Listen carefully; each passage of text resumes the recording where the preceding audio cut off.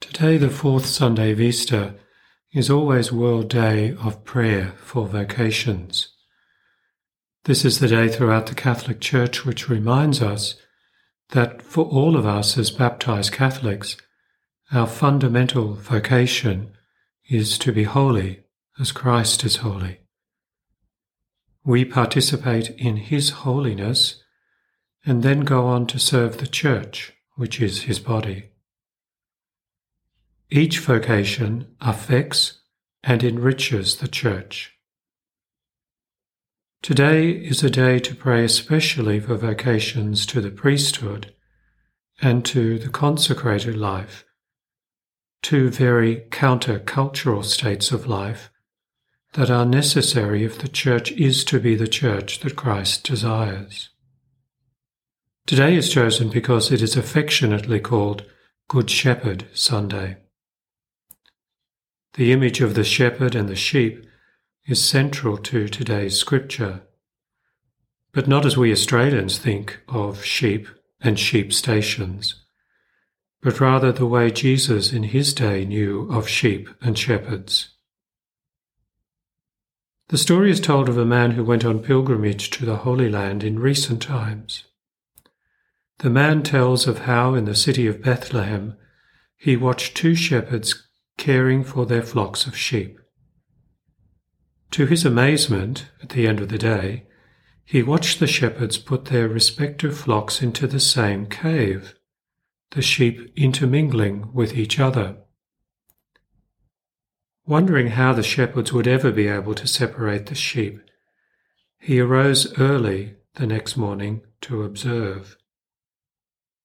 The man watched while one of the shepherds walked some distance from the cave. At a certain point, the shepherd gave a particular call, and immediately his flock ran out to meet him. The sheep knew the shepherd's voice. Together, each shepherd and his sheep went on their way. The Good Shepherd Jesus says that his sheep hear his voice. He knows them, and they belong to him. If there's any degree of discomfort for you as you identify with one of the sheep, or as you contemplate belonging to Jesus, then quite likely it is the concept of belonging that might need to be rethought. Knowing and belonging are interrelated. When we say we belong to Jesus, it is a qualitatively different type of belonging than animal to human. No human being belongs to another in the way that a thing or an animal does. Children are not their parents' property. Spouses are not each other's property. Yet they belong to each other in a much deeper way than, for example, a piece of furniture, a plot of land, a pet, or anything else we call our property.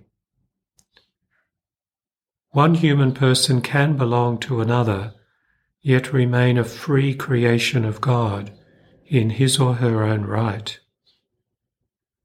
Two human persons belong to each other in their mutual responsibility and in their shared personhood.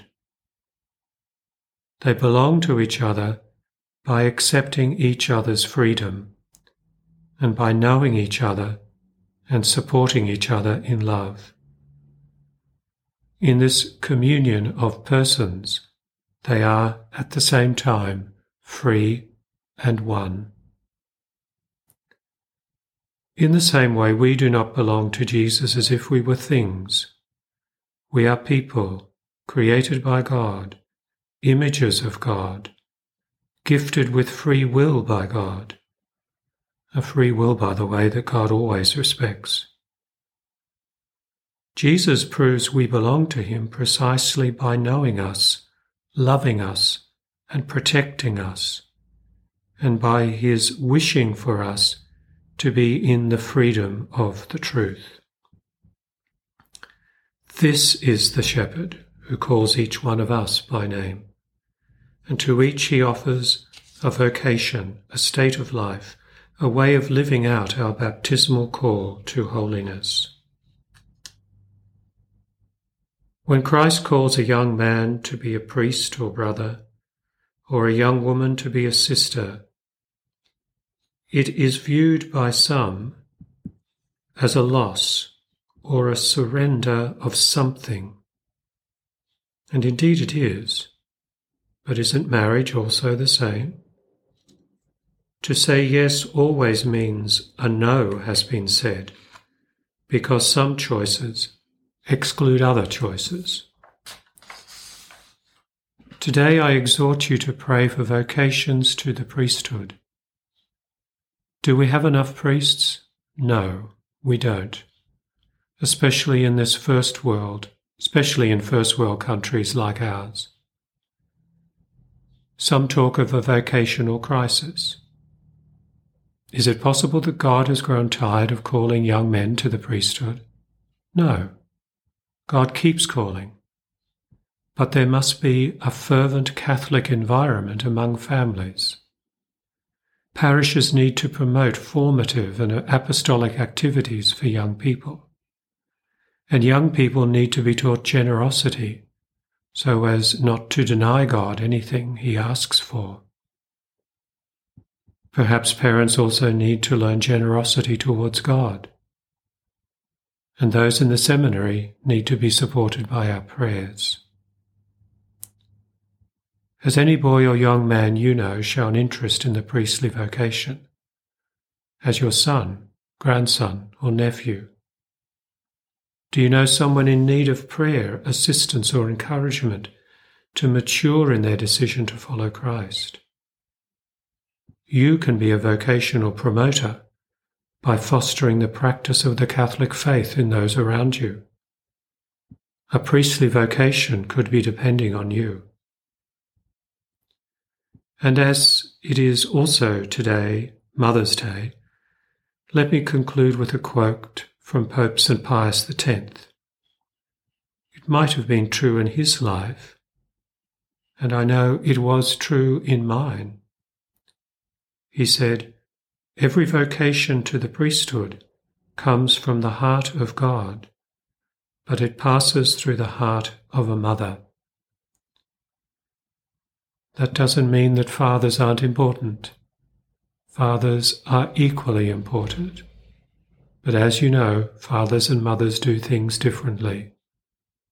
I think the father's role in the vocation of a boy or young man to priesthood is to give him an example of mature and strong and manly faith, so that that boy and young man can grow to be like his father, can know what it is to be a father, so that he can then be a priest after the heart of Jesus himself.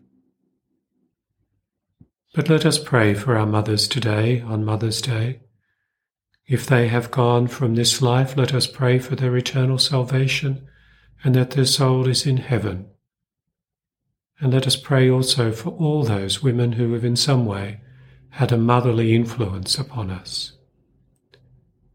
Can I wish all the mothers who are listening a happy Mother's Day, and may the Mother of Jesus, our Heavenly Mother, look after you and keep you safe under her mantle. Laudetur Jesus Christus.